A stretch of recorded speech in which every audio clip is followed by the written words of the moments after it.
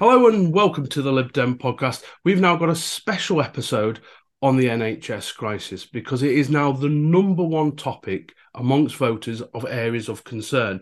And we couldn't wish for a better panel to actually discuss this. So first up, first time on the podcast for both our panelists, and we have another one coming soon. First, needs no introduction. It's our Deputy Leader of the Lib Dems and the MP for St Albans and the lead on the NHS and social care is Daisy Cooper. Hi, welcome to the podcast, Daisy.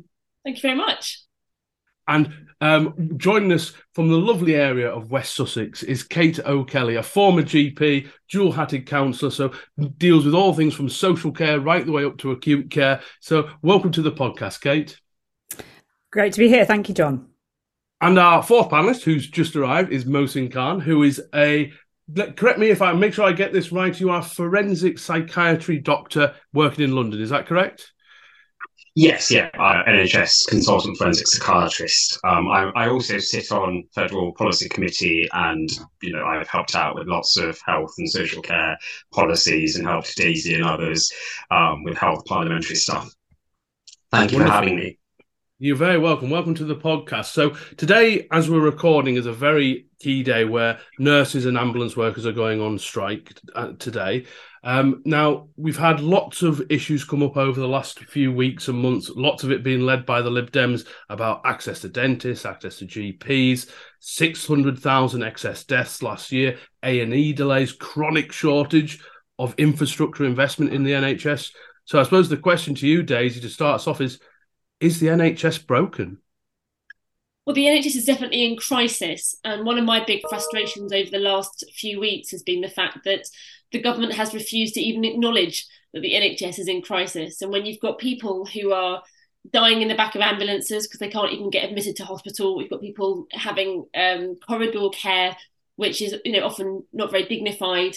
And you've got NHS frontline staff saying they're having to move people out of wards to put other people in just so they can have a dignified death behind a curtain. I mean, really, the NHS definitely is in crisis. And you can argue about whether or not it's broken, but what I would say is if it is broken, it definitely can be fixed, but it does require political will. And I think at the moment we're not seeing that political will from the government. But certainly, I think the closer we get to the next general election, we'll be outlining lots of ideas as to how we think we can save our NHS and put it on a firm footing for the future. Now, Kate, you were a former GP before you turned into a dual-hatted counsellor. I don't know which has been a rougher ride for you, but comparing what you knew back then to what you know now, how do you see the NHS at the moment?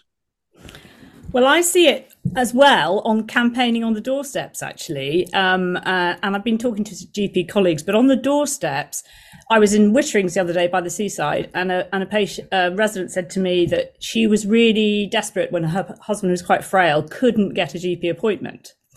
And after a few weeks, she was going to alternatives, wondering what to do. And I think one of the reasons why there is general satisfaction with primary care has gone right down is the fact that people just don't have that confidence and reassurance. So that came out to me loud and clear on the doorstep.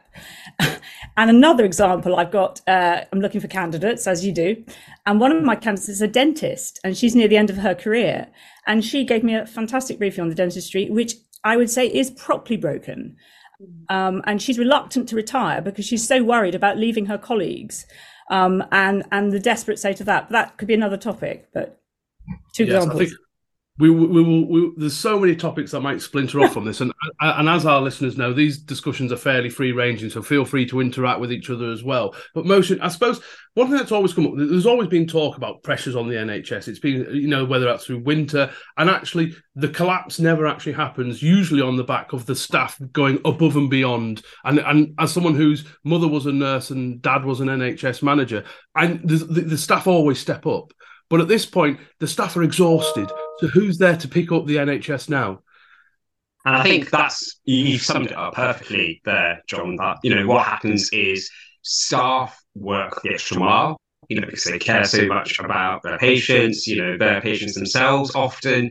And, we have gone through quite a really major once in a century pandemic as well, just a few years ago, where staff went the extra mile there. And the issue is that yes, we do hear the NHS is in crisis every single winter, every single year from 2008, 2010. But this is on a different level. And it's on a level where constituents, ordinary people are seeing that for themselves. You will struggle to get a GP appointment on time. You might struggle to get dental care in a very immediate way where, like I've been on the phone phoning 20 NHS dentists, trying to find an NHS dentist. I've been in that situation where I've tried to go to the NHS for something I needed doing, but unfortunately, and no fault of the NHS itself, it's just the resources. I've had such a long waiting list that you then start looking at other options, and that's where everyone's feeling it now in terms of sort of people on the ground are sensing that something is really wrong now with the NHS and with social care as well. I think Mohsen mentioned the fact that there's an NHS crisis every single year, there's a winter crisis, and I think it's just really important for people who maybe haven't had first experience of going to hospital how the nature of the winter crisis has changed, because in previous years the question was how many beds are full, how busy are the hospitals, and how cold is it. That was kind of really the nature of a winter crisis. Now the question is how many people are dying needlessly, and where are they dying? Is it 300? Is it 400? Is it 500 people a week? And they're not just dying in hospital beds, but they're dying at home, on cold floors, on the street, in corridor care, in waiting rooms. I mean, the nature of what this winter crisis has changed radically. And I think for the government to continue to refuse it's not a crisis is really quite alarming. It's just a government in denial, I'd say. And the beds issue is something that shows about the chronic failure, because I did a little bit of research. So the number of beds that have increased in the last 10 years has only gone up by 500. That's it. Given all the pressure on the NHS of a growing population, of a more elderly population, we know that we're going to need more beds. Yet in that time, it's gone up by 0.5%, which is it can't be sustainable. And it's the flow problem. We've just the hospitals have got stuck. And as Daisy says, this is if you said that if you parachuted yourself into this year, it's deeply shocking that everybody's dying. But that if you've got 98% occupancy, the hospitals can't run like that. And they've let that. The Conservatives over this length of time have not done the capital investment, and they've got the ideology. Let's look after everybody at home. But if you can't get the resilience in the home, in the community, then you're stuck between two things. And I think that's what they've done. And I think with a lot of solutions, you need investment, and you need politicians who are willing to actually say, yes, it might look wasteful on paper that, say, you're running at 85% or 90% staffing, occupancy, and so forth. But you need that slack because, things do happen, crises do happen, and what we've seen is a failure from politicians being willing to actually have courage and say, I'm going to explain to the public why we need that slack, why we need greater funding, and why we need to keep staffing. And there was a political choice as well. So again, my dad was an NHS manager. Actually, the lack of NHS managers now, because all organisations need efficiency, and the NHS and so what there's been the debate is we need everything's going to be about frontline, and this could be about the policing or nursing or whatever else. But actually, the structures that make sure nurses can go and do their job without being tied down with all the other admin, they've gone in the we're not gone, but they haven't kept pace in the NHS. So Daisy, that's something. From a lead point, which isn't the Tories are all bluster and bluster. 40 new hospitals when they arrive. We're going to replace nurses and doctors, but actually the support for those people just aren't there. Yeah, I mean, there's a huge workforce crisis, and this is the big elephant in the room, which the government refuses to talk about. I mean, there was a cross-party movement within Parliament to get behind something called the Workforce Amendment. Now, this was an amendment tabled by Jeremy Hunt, who was then the chair of the Health and Social Care Select Committee. And there was a cross-party movement for 8 months where we tried to get a new law written in to the Health and Social Care Act, which would require Parliament every single year to produce a projection of how many workforce they actually needed. And Boris Johnson's government spent 8 months whipping against that amendment. Now, eventually, obviously, Jeremy Hunt has now become Chancellor. And when he made his first speech, he said he was going to actually produce these projections. And he and his government have now said they are going to produce the workforce projections for the next 5, 10 and 15 years. But if you think about, if Boris Johnson and his government had said yes to that amendment, now 13, 14 months ago, we could have perhaps had those numbers. And it's really important because there are exhausted staff, whether they're doctors, nurses, physiotherapists, paramedics, or indeed whether they're managers or secretaries, the people that do turn up day in, day out, they're exhausted, they're overstretched, they're suffering with the cost of living like so many other people. And they're also having to deal with the issues around patient safety, because when there aren't enough staff in a hospital, you can't cut your cloth like you can in a business, right? You can't just suddenly say, right, we're not going to provide this service anymore. It's not like a hospitality industry where you can say we're going to serve a smaller menu and we're only going to open 3 days a week. You can't cut your cloth to patients, particularly not when there's an enormous backlog. And so workforce is one of the really, really big issues. And we need to say to people who do turn up that the cavalry is coming. And the government isn't able to say that because they haven't yet outlined what those projections are. As a general election candidate over the last, I can't remember how many general elections we've had in the last few years, we've countless. One of our most successful policies, reaction-wise, has been a penny on income tax to pay for the NHS. Now, I'm interested to hear what the panel thinks, because when taxation is at a 70-year high, the scope for doing further tax increases is probably very politically narrow in terms, is this more, as Mohsin alluded to, about reform and actually changing the way we actually, because I also don't want to talk about top-down NHS reforms because we've had enough of those as well. But how do we fix this problem then? If we're at high taxation, how do we fix that? Other than growing the economy, would probably be the one. Daisy, do you want to come back in on this one? Sure. Well, let me set out the broad principles of how we'd do it. So what we continue to say all the time is that we are a party of fair taxation, right? So we want to see big taxes on big oil and gas companies that are raising, that are bringing in billions of pounds because of the war in Ukraine and other factors. We think that the 0.5% super wealthy should have various loopholes closed down. We think that the big gambling companies that made lots of money during the pandemic and continue to thrive should be paying more.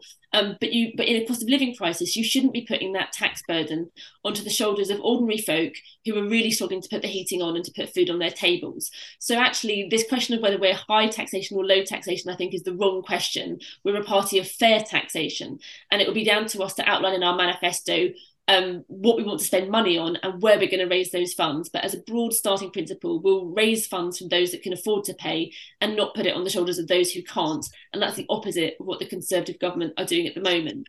In terms of what policies we might use, I think, again, we have to see where the country is at the time of the next general election.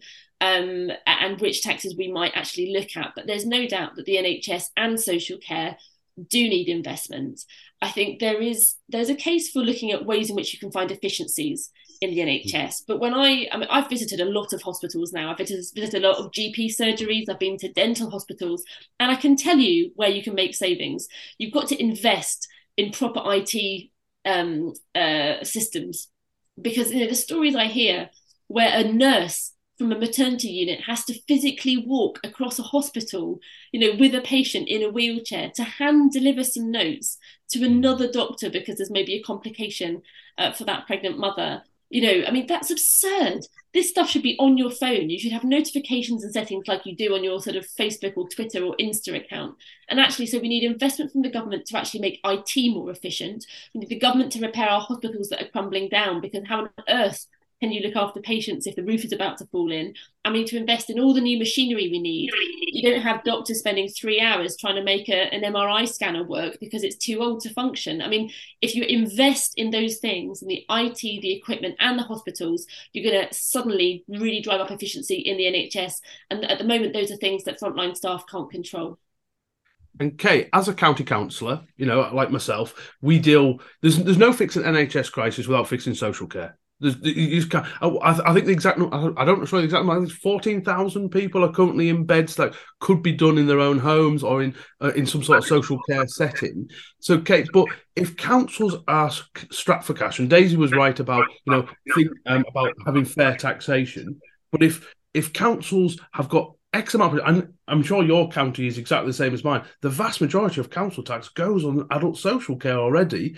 How then do we fix that system where we get ahead of it? Because, places like Lancashire are not going to survive going forward, the county council, unless there's a radical redistribution of wealth. Or should social care be taken away from councils? Do we need something really radical?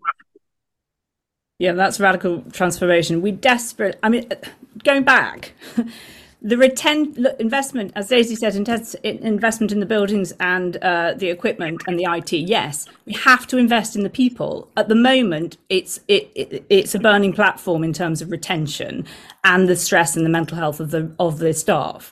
And you can't then do another top-down reorganisation. But in the county perspective, I was at a meeting the other day, and there were hundreds of patients who were medically fit for discharge in the 3 hospitals covering West Sussex. And I said, how many of them waiting to go home? And what are they waiting for? Are they waiting for a home care package, or are they waiting for an assessment? And they've come back with an answer.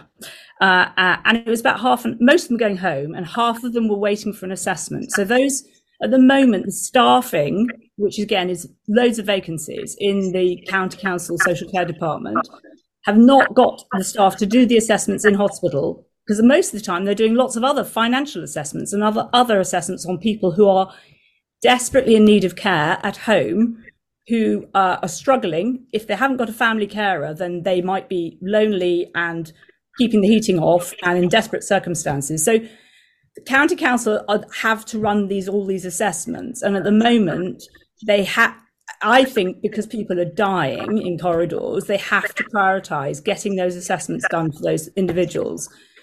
But then once they're out of hospital, they need a home care package, and the home care package, the home care services do not have the staff. So we're going round in circles. So there isn't a radical solution without getting the staff in. And the staff is the most urgent activity we must sort out, and then we can be very clever with innovation in general practice, with tech and lots of other things.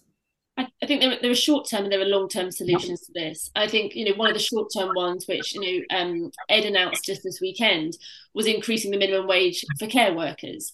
Now, we're not suggesting that this is going to be a quick fix, and we're certainly not suggesting it's a silver bullet, but it's certainly the first step in the right direction.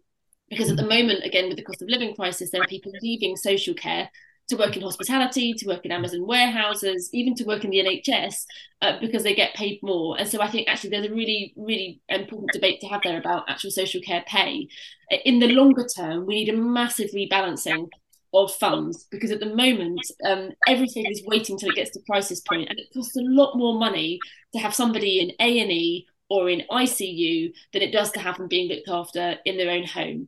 And so to deal with the immediate problem, you need an injection of funds. But longer term, we need to be looking at investing in public health measures so people are actually healthier and lead healthier lives. You need a lot more investment in GPs, including more GPs so people can get seen early on without having to go to hospital. We need to have more district nurses, more domiciliary care, support people in their own homes, and we need to move away from this kind of hospital-based model of the NHS and more to a home care and community-based model of care. That's going to take a huge effort, and it can't be done quickly, but we need to be able to set our sights on that and set some sort of parameters in place as to how we're going to get there.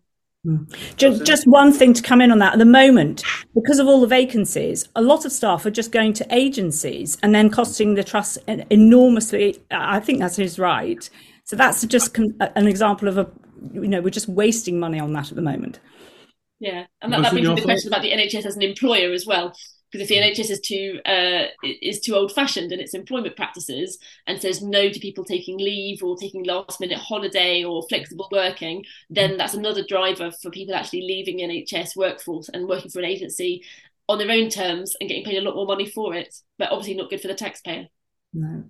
I understand most of you haven't come in for a while, but I realise that Daisy's got to go in just a couple of minutes. So final thoughts from you, Daisy. I mean, we've got our commitment to help. We had our 5-point winter plan from the Lib Dems. I mean, what should people, because we have a lot of people who campaign on the NHS, listen to this podcast, a lot of people that are campaigning on from the ground up. What would you recommend to Lib Dems across the country? What can they do?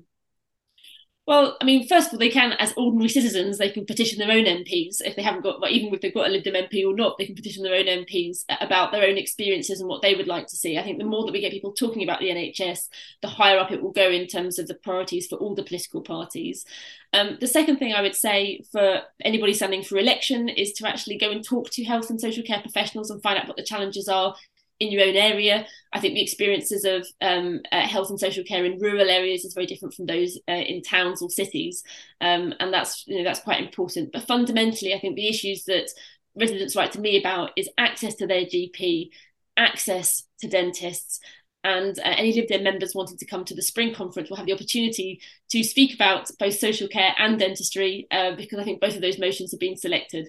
So I'd say, campaign in your local areas, talk to local providers and to local residents, and then come to conference and share those experiences. Lovely. Well, that seems a perfect point to let you go, Daisy, and then me, Mohsin, and Kate will continue things. So thank you very much for coming on the podcast, and have a great rest of your day. Pleasure. Good to see you all. Ta-ra. Thanks, Daisy. Thank you.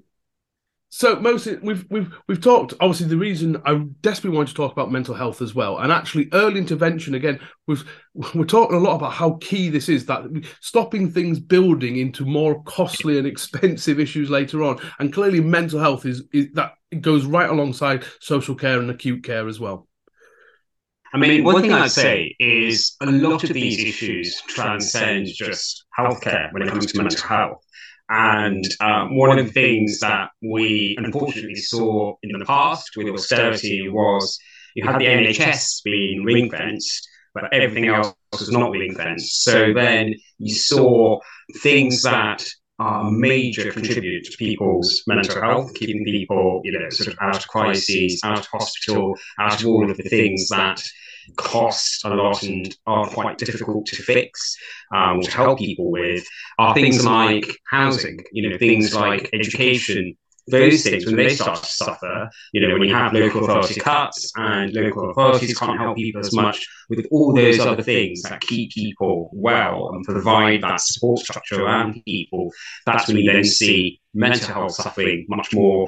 And then obviously, the knock-on effect on people's lives and on, mental health services and so forth. So really, you need to have that cross-departmental look at things, funding things, making sure that, if your staffing in education is suffering, in your schools is going to be suffering, and, I'm aware that I think there's a teacher strike happening at some point, then, sort of the people who can help children, young people's mental health are not going to be there, or are not going to be able, if you've got vacancies and so forth, they're not going to be able to help recognise on things and intervene in a way that can then stop later on effects. Yeah, and it goes. We're very lucky. We have an educational psychologist as part of our counsellor group, and I mean, this was a direct impact from COVID. That break that COVID had, where a lot of children found school as a little bit of a sanctuary if home life wasn't particularly great. And the knock-on effect that is going to have with those children. I mean, Debbie, our counsellor, has been non-stop basically since COVID, trying to catch up on some of these. And then, like I said, it has a distinct knock-on effect then with whether that's crime later on, whether that's mental health services later on. And again, going back to a county council level, we've seen cuts in early intervention units as well. So things just, it's robbing Peter to pay Paul, and seems just... And it's just not coordinated, and it's not long-term thinking, is it, Kate? No, it's not. And just a couple of things. My daughter's training to be a children's social worker, and she said at the moment the amount of referrals that are coming in they're just absolutely piling in, because if families are under that level of pressure, then it's going to come out in the mental health, and then they're going to have more and more safeguarding referrals, and that's one area she's working in. In fact, my other daughter at one stage worked as an educational mental health practitioner in schools, which I think is Lib Dem policy. And these are, I think, the evidence-based. This is what you do. So you go in, and every school has one. So rather than the teachers doing mental health first aid, you have real professionals in there. And if they're primary age, they work with the parents. And if they're secondary age, they work with the individuals, the adolescents. And, those nipping those early symptoms in the bud, preventing enduring mental health problems, building resilience, building more functional behaviour within these young people. It's incredibly worthwhile investment. And you need long-term thinking and brave policies to do that, because it's easy to say, well, it's going to cost too much, but actually just look at the savings if you have these young people really supported and their families younger. So it absolutely needs to be our policy, and I hope Daisy and her team will be able to find the money for that, because it's absolutely critical. One thing I would say is, I've seen a lot of innovative work working across mental health where, hospitals, NHS trusts, all the various structures that are associated with that, they work in really good partnership with housing providers, with educational establishments, heavily with local authorities, so that you are moving towards more of a focus on prevention. So there's a lot of regional, local, innovative work happening, and fundamentally, that's a very Dem approach to things. Giving people on the ground, organisations on the ground, the power, the resources, and then letting them learn from each other, experiment, and do things better. But of course, it comes back to making sure that all of those various areas, housing, education, policing, are well resourced, well staffed, and have the capacity to be able to work collaboratively together, so that in the long term we improve mental health. How do we sell that then from a political point of view? Because we touched on it before about it's all about big statement pieces. It's all about frontline. It's all about hospitals. When actually, I remember under the previous Labour government, they made horrendous mistakes with public financing initiatives. So the new Blackburn Hospital, that's not a million miles from here, is going to be paid off like in the next 40 years, and it's going to cost so much more because, again, it was a quick fix rather than kind of a long-term strategy of investment and preventative care, which we all agree with. And again, whether that's policing, education, the earlier you can get stuff, the better. But it's not as sexy to sell politically because you might not get the benefit of it. Someone else might, because it's a 10-year plan. Do we just have to be bold, both Kate and Mohsin, and just say, look, this is what we believe, we'll be right in the end? I think in one way, because so much is falling apart if you're a citizen and trying to use different services, society is essentially much worse off in many ways now compared to several years ago. You can just see that when you try to do anything. I think that gives a good opportunity to be able to actually say, well, all of these services are not working. We need to resource them. We need to staff them. We need to work better at fixing these things that everyone can see as a problem. And here's how we're going to do it. So I think that creates new opportunities to be able to improve public services. I worry slightly with Labour, because when I look at some of their health policies, a lot of them are very much, we'll give you a guarantee that you can get this or that. And I sometimes worry with guarantees and targets, sort of if you don't have any detail behind them as to how you're going to achieve them, you can risk just looking at the short term and just using them as something to bash, schools or hospitals with, rather than actually empowering them to be able to do what they're best at. You set me up perfectly, Mohsin, because I've actually got the Labour's NHS page on me, and their line is more doctors, more nurses, lower waiting times, higher standards for patients. That's the Labour pledge. Now we don't disagree with that, but it's not tackling the fundamental issues, is it, Kate? No, and I think going back to what you were saying about long-term thinking and long-term planning, I think you could think about that in the local government context of green spaces, making it easier for people to walk around their area, air pollution, improve cycling infrastructure, active travel. I've been working really hard on that at the county and encouraging, and you've got to do this cleverly. You've got to bring your residents with you and your community with you, and they can see the benefits of the well-being that comes from that. And I have, often said in county council, our social care bill will be cheaper if people walk more during their midlife, and they won't need care, and they won't fall and as they get older. And that's a whole culture change.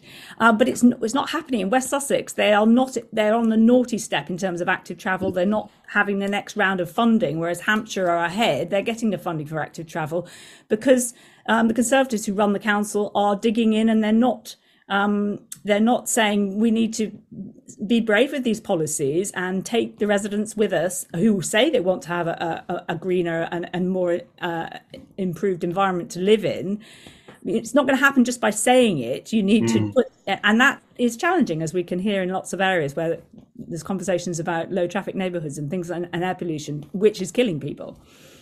I think one of the good things about the Liberal Democrats sort of speaking with my federal policy committee hat on is obviously we've got a social care carers policy paper coming to spring conference. We've also either completed or are doing policy work around green spaces, access to countryside, ensuring equity in that. So one of the things that won't be a surprise to your listeners is, as Liberal Democrats, we don't just focus on health or home affairs. We look at all the areas because we are aware how all of the different policy areas contribute to health, to education, to equality, and so forth. Yeah, and again, I'm talking because my county budget is Thursday, so that's how I've got an exciting week ahead, and it's things like I was looking and I asked the officers because they know their staff, they know their departments, and I went to them and said, okay, so what can we do potentially as a county council to help ease the pressures on the NHS? And going back to another conversation, we've got 30% vacancy rates. We cannot get more staff to come and help deal with the social care issue or get more things. And and whether that's recruiting from abroad or anywhere else, Britain is not an attractive place at the moment to come and work, and that the realities of that, where there are other opportunities for people to go elsewhere, and also you talk about the kind of having healthier lifestyles within our communities. Again, simple solution, but the Conservatives run Lancashire County Council as well. They're talking about tree planting, but in rural villages, when actually what we need is, in all communities, whether that's urban communities, suburbs, you need, more trees to suck up those pollutants, lower the temperatures during heat waves, all the rest of it. And I do worry how many authorities and particularly this government look for quick fixes, and and what we'll do is just lurch from one crisis to another. I'm getting nods, so that's good. We all agree, so there's nothing for us to say there. So yeah. go. I mean, you mentioned you can't get any staff. I mean, we should mention that the Brexit has an enormous impact on our staffing, I think, in social care and the NHS. It has to be. Tories are not prepared to admit that, but it's clearly having a bigger impact. And they are in West Sussex. They're trying to recruit from overseas, but I think there is some quite tricky ethical angle on that. Yeah, it is. But what separates us really importantly from Labour is because Labour's utterly terrified to talk about free movement of people. And we are not going to solve this issue without helping get goods and people from abroad, and it goes both ways, obviously. And you're right, there is an ethical question about doctors coming from abroad and working in the NHS, or nurses or care workers or whatever.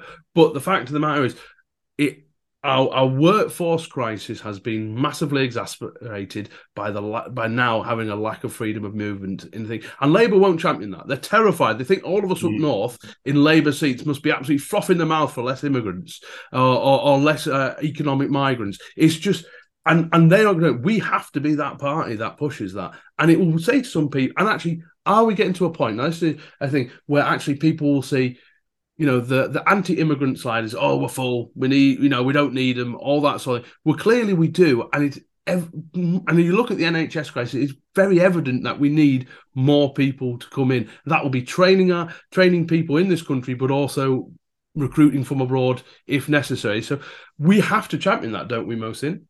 Yes, and I think we've always been very clear in terms, our views on, it's very clear our views on, opposing Brexit and the fact that we as Liberal Democrats, we are internationalists, we recognise, sort of the value of diversity, of different people with different skills and much needed occupations, just from a pure nationalistic self-interest perspective, we do need people coming in and working and bringing their own experiences and skills and improving Britain. That's how we get to be, a really excellent nation. And if we just shut the door, sort of people talk about, oh yes, we'll train doctors and nurses rapidly.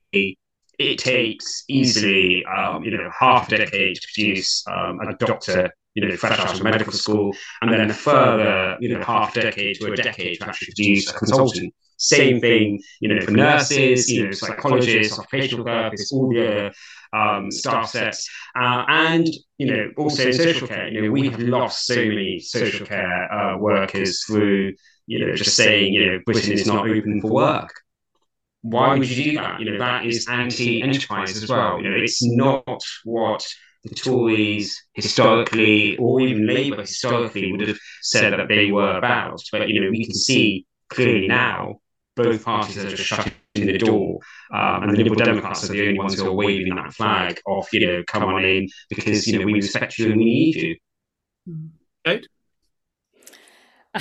Yes, and we've got there is a clear there's a line we've got that area that we can champion, and we will, and we'll do it in a way that is absolutely with our values, and I'm proud to champion it, but we've got a political space to also do it as well. So and I'm sure those messages will gradually, that narrative will begin to flow and be a bit louder, because we've been reluctant to do it for various reasons, I think. And on the doorsteps, people aren't bringing that up as Europe as the most important issue. But as people realise that it is affecting everybody's lives because of the workforce, then the workforce is our step to having that conversation. But yes, we must do it. It's absolutely vital.